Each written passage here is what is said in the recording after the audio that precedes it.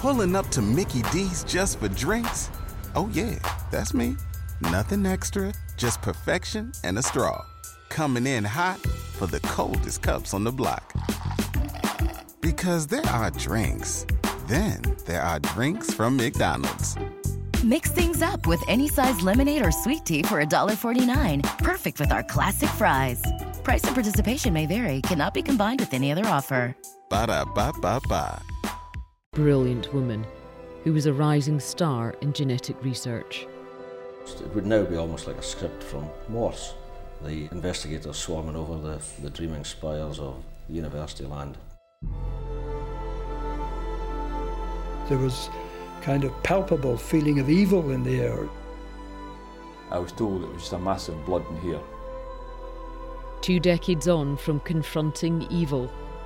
So did you kill your ex-wife Brenda Page? Evil is being confronted by the law.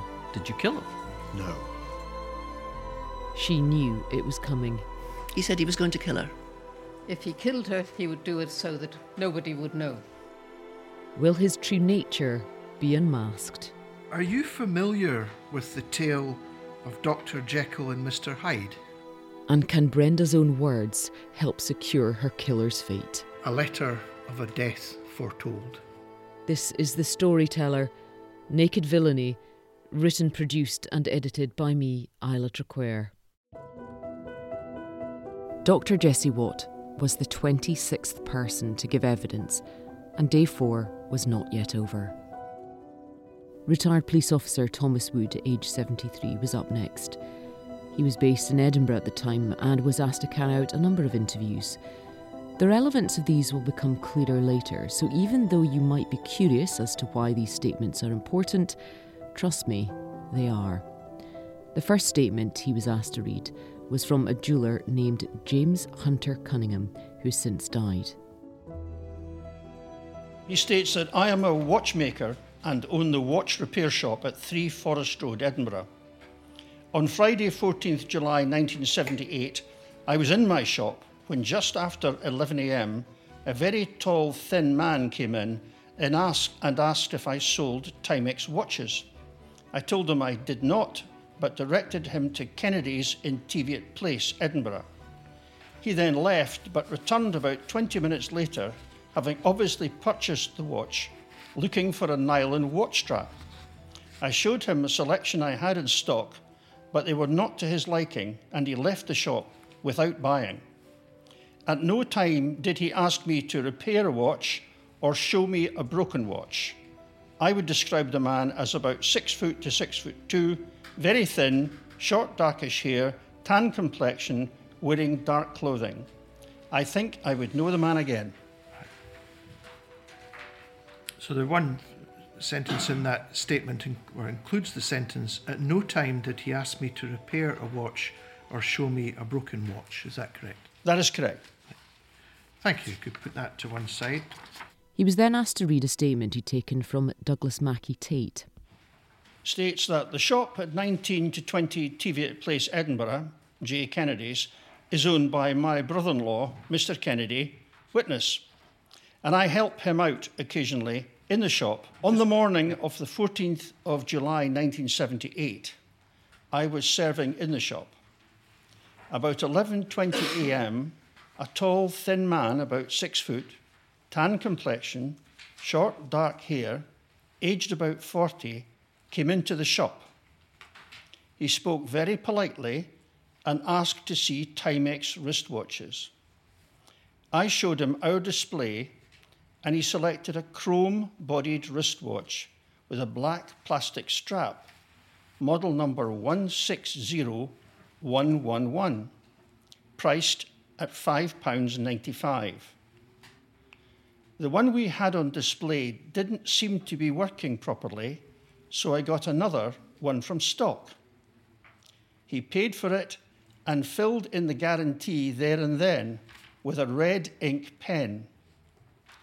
This form, which is in 2 parts, has our name on it, the date and model number, and the customer's name. The customer fetches 1/2 of the form and sends it in to Timex in Dundee. The other half he retains. The man mentioned to me that he had owned a Timex before and that it had recently been broken, but I did not see any other wristwatch. I think I could identify this man again. Thank you. We could put that aside. The third statement he was asked to read was from Helen Brand, or Hood, who was 68 at the time, and Brenda and Kit's former neighbour in Edinburgh. The statement states that I am a housewife living alone in the upstairs flat here at 44 West Savile Terrace, Edinburgh. And the reason I know Brenda and Christopher is that they lived in the flat below me, 46 Savile Terrace, between 1972 or 1973 and 1975, when their jobs took them to Aberdeen. Christopher owned the flat a year or so before they were married, and it was when Brenda started going out with Chris that I got to know her. They were married in late 1972 or early 1973, I can't quite remember, and they lived together quite happily at first. But after only about 6 months or so, Brenda started telling me that Chris was hitting her and things like that. Brenda said it was for no reason whatsoever, but I only heard her side of the story. Anyway, I lived directly above them, and I never heard anything like a fight or assault taking place at any time. I didn't see any injuries on Brenda either, but I know that about Easter 1973, brackets 20th of April 1973, Brenda was taken into the Royal Infirmary here at Edinburgh, suffering from concussion. She was only in for one night for observation, I think. And later she told me that they had been packing to go on holiday when, for no apparent reason, Chris had punched her on the head, knocking her out. Chris is a brilliant boy, but he is inclined to be a bit excitable, and I thought the matter would sort itself out. Things went from bad to worse, apparently, because when they left Edinburgh in 1975, the marriage was obviously in trouble. Brenda left for Aberdeen in the October to take up a good post as a geneticist, and it was not until a few months later that Chris followed. After they were in Aberdeen, although I did not see them as often, I kept in touch by telephone and letter. I knew that things were not going well between them, and I wasn't surprised when they were divorced in October last year, brackets 1977. In May of this year, I went up to Aberdeen to stay with Brenda, and she told me that Chris kept asking her to come back.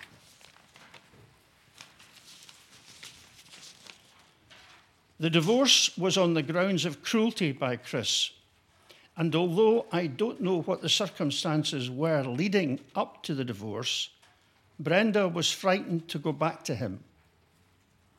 The last time I saw Chris was when he graduated PhD at Edinburgh University just a few weeks ago. He came here to visit me and gave me a ticket for the graduation ceremony, which I attended. Chris usually visited me when he was in Edinburgh, and we sometimes had tea together.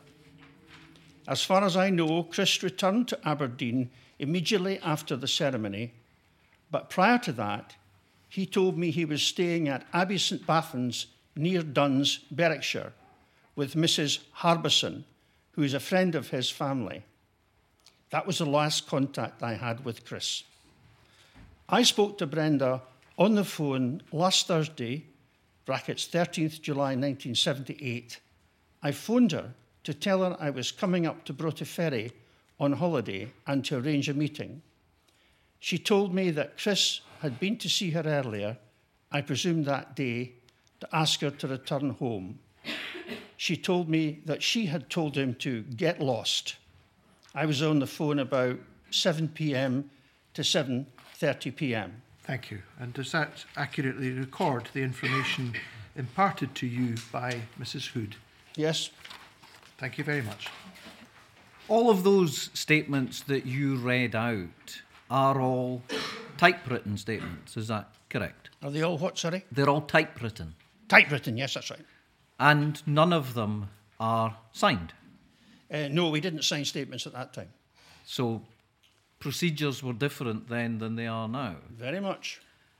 Presumably, at the time you were taking the statements, you weren't sitting there with a typewriter. Correct. You were writing them. Correct. And then you would transcribe them, as it were, into typescript. Correct. Perhaps to make it easier for everybody else to read. Thank you very much. Did you always strive to ensure that the typed document would be as accurate as possible? Absolutely, especially in a serious case. Thank you. The next witness, Detective Sergeant William Murdoch, aged 38, was the first serving police officer to give evidence in the trial.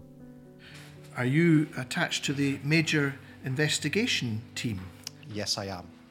On Thursday, the 8th of January 2015, were you asked to attend a briefing by an Inspector Guild into the murder inquiry of Brenda Page? Yes, I was. What was the purpose of you going along to that briefing?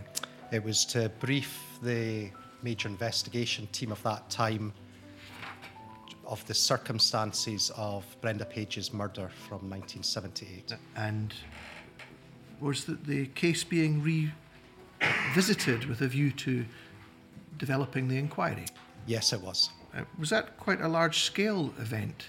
Yes, it was the start of Police Scotland, and we were reviewing some of the unsolved homicides in our area, the north of Scotland, and we were launching another look into the Brenda's murder. Yeah. So it's an unresolved homicide, and some case, not only this case, but some cases were revisited, is that right? That's correct. And were they effectively a re-investigation? It was looking at the previous investigations done and seeing what we could do further with it, with today's techniques. And was part of this a consideration as to what further opportunities there might be for assessing the evidence? Yes, there was. That would include, for example, scientific and biological evidence too, is that right? That's correct. Yeah. This is the first time the court had heard the circumstances surrounding the case being reinvestigated and why.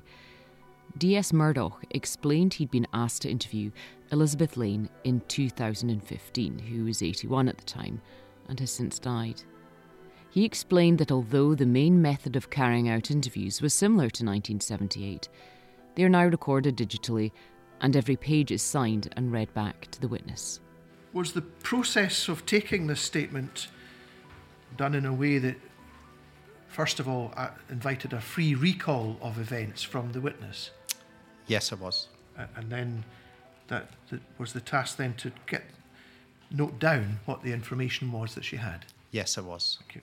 Today, which is Thursday, 5th of March 2015, I've been visited by Detective Constable Murdoch and Constable Duffy. I have been told Police Scotland are reinvestigating the circumstances surrounding the death of Brenda Page, brackets deceased, on 14th July 1978. I recall providing the police at the time several statements about Brenda following her death. I've been asked today what I recollect of the events described in my statements.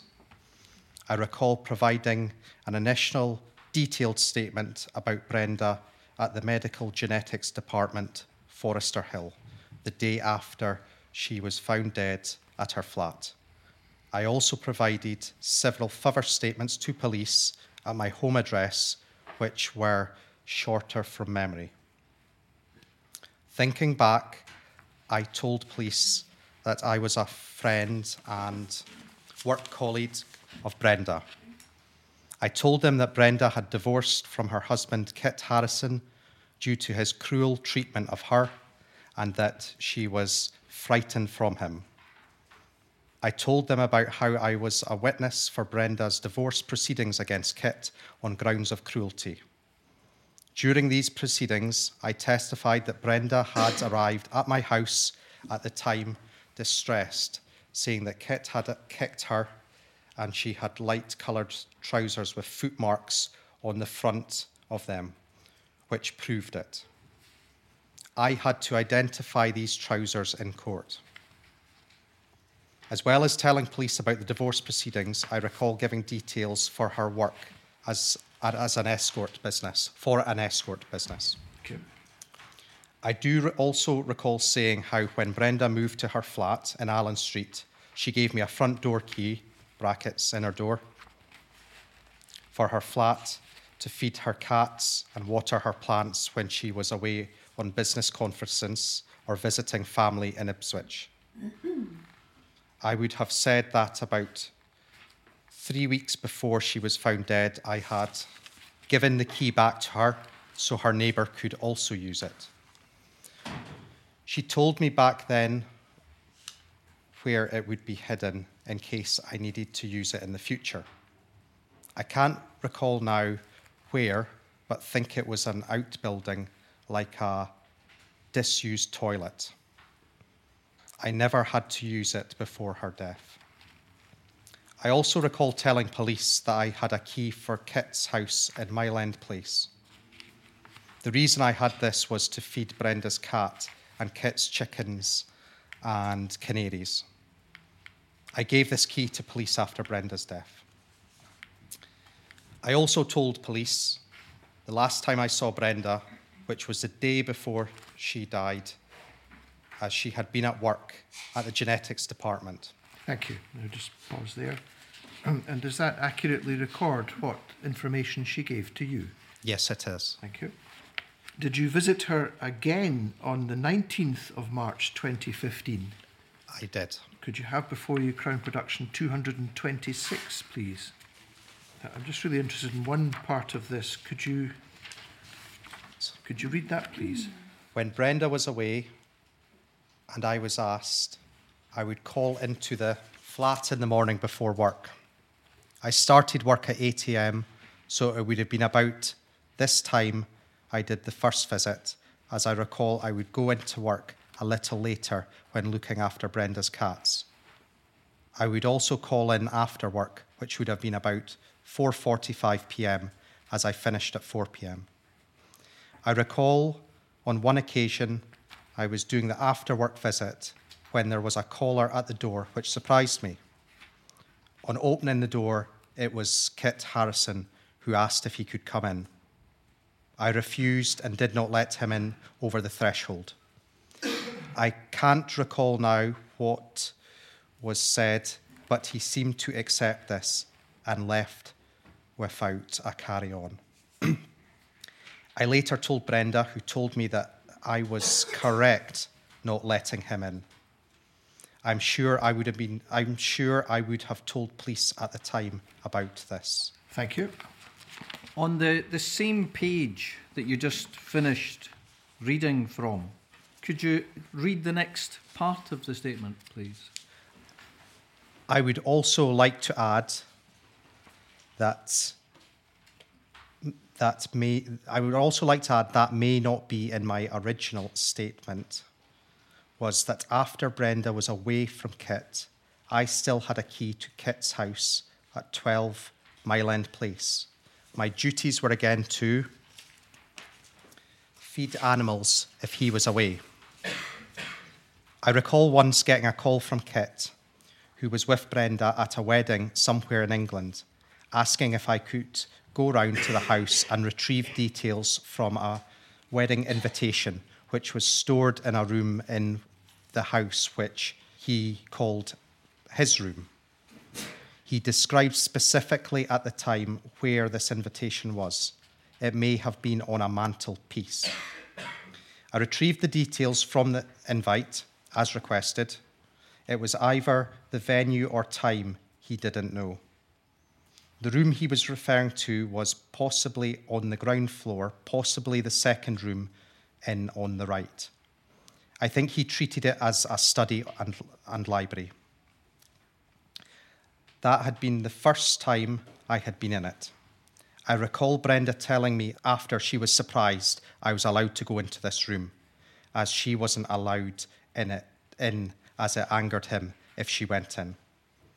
I can't recall what wedding the invitation was in relation, but Brenda must have gone as a companion, as they had split up at this time. That's fine, thank you. Up next was Brian Kennedy, age 79. He was a detective constable in July 1978. He and a colleague were called to attend at 13 Allen Street at around 3:30 p.m. He couldn't recall meeting Gordon Stephen, Brenda's colleague, but he did remember there was a uniformed officer there. Did you enter the flat? I did. And what did you find? I went through to the bedroom, which was to the rear of the lounge, and I saw a body lying in the bed there. Right. Did you later discover the identity of this person? I later found out that this was the deceased Brenda Page. Right, thank you. Did you go further into the flat beyond that bedroom? No, I didn't.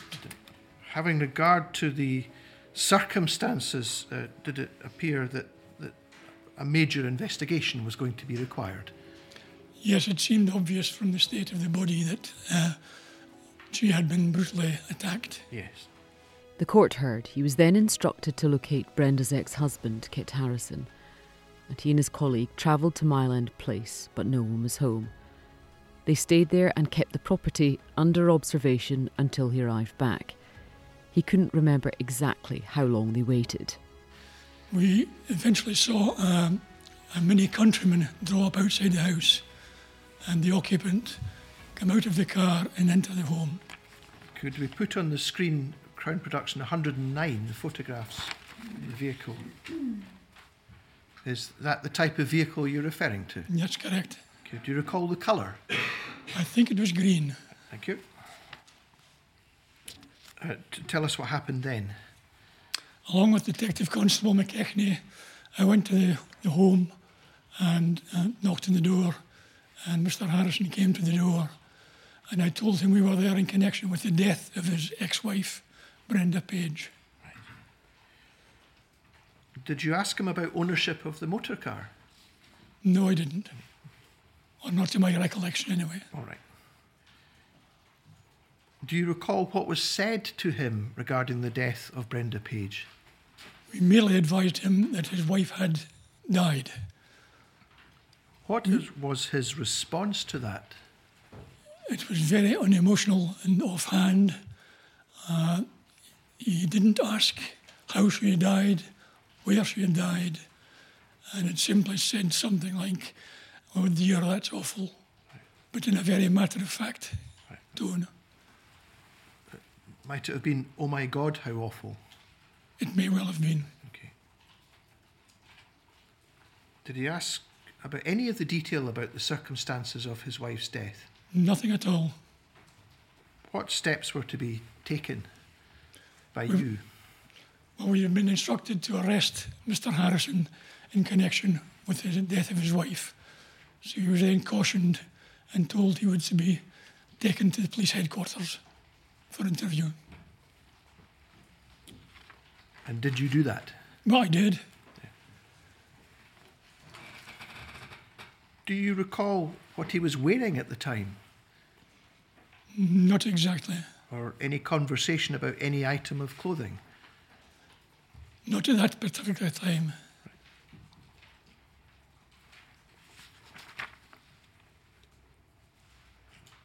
Was he given access to his house before he was taken to the police station? When he was told he was being arrested, he only asked permission to feed his chickens before he left. Right. And was he permitted to do that? Yes. Right. What station was he taken to? He was taken to police headquarters in Queen Street. Right. Okay.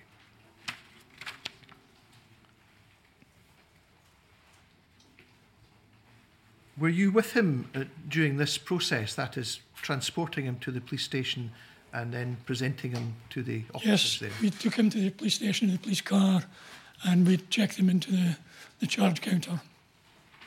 At any stage between you first telling him about the death of his wife and you presenting him to the charge bar officer, did he ask about the circumstances of his wife's death?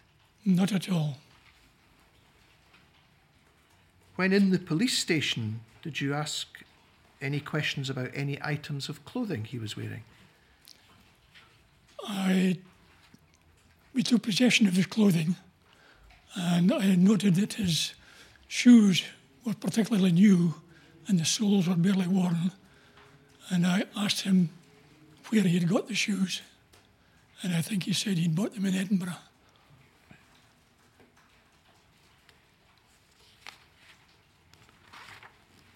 You sure he said Edinburgh? I can't be 100% sure.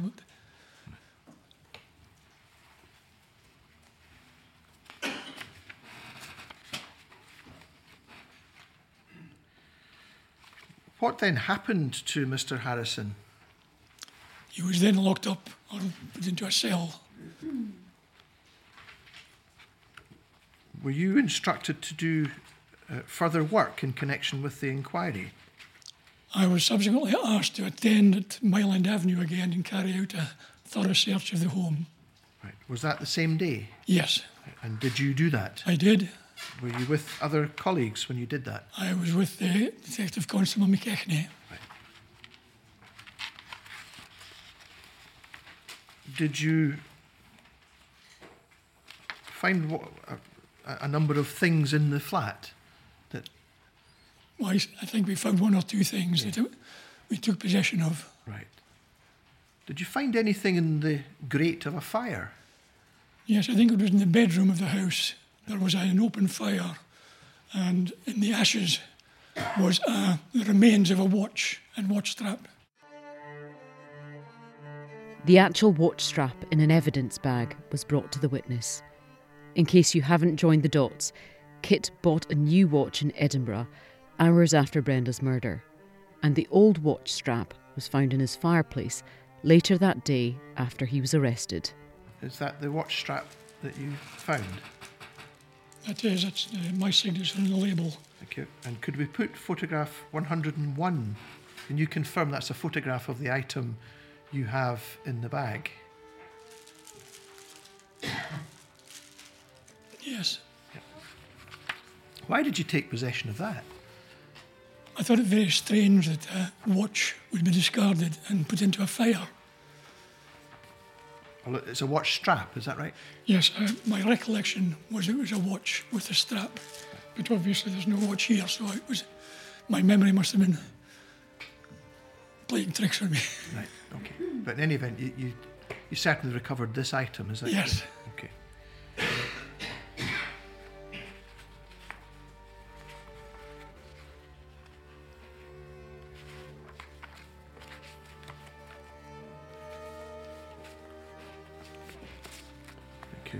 The shoes that you discussed, what made you think they were new shoes? I remember the soles were barely marked at all, and the tops of them were obviously well cared for. Right. Do you recall if there was any indication as to when these shoes had been purchased? No, none at all. All right, thank you. Mr. Kennedy, when you went to Mile End Place, the intention, so far as you were concerned, was that you were going to arrest Dr. Harrison? That's correct. Irrespective of anything he did or said? Yes. And did you caution him immediately, or did you caution him subsequently? I think my first word to him that we were there in connection with the death of his ex-wife. Did you say with the murder of your ex-wife? No. Did you say anything about how she had been found or anything of that nature? No. So, you told him you were there in connection with the death of his ex-wife, and his response to that, I think it was suggested to you, was, "Oh my God, how awful." That's correct.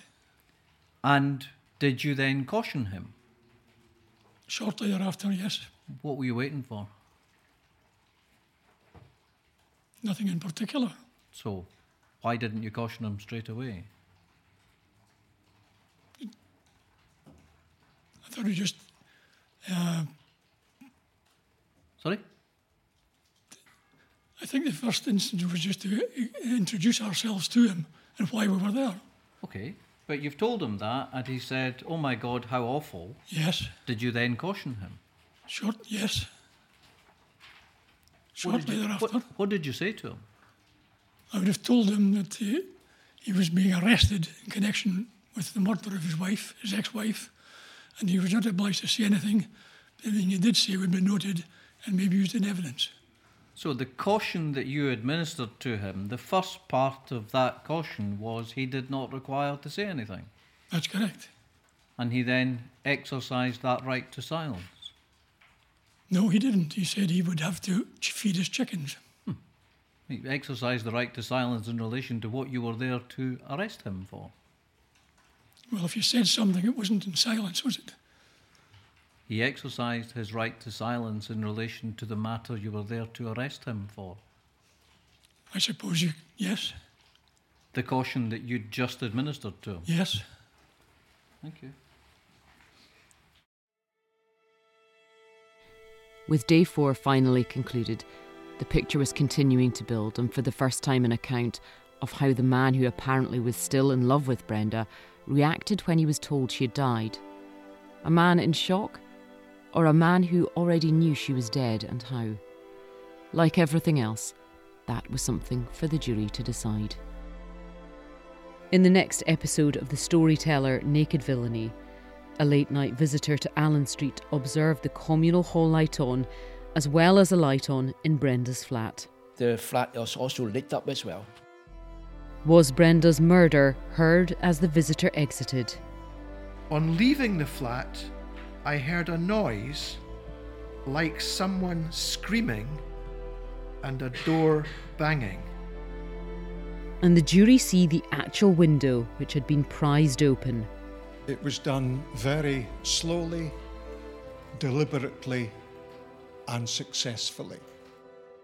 If you've enjoyed this episode, please rate and review, as it makes a huge difference to guiding people to hearing this important story. This is an entirely independent production, and your support is greatly appreciated. And if you want to hear exclusive interviews, longer episodes and insights, please head to the Patreon. The link is in the show notes. Thank you again for listening. This is a piece of history, and you are for the first time in this format witnessing justice being done.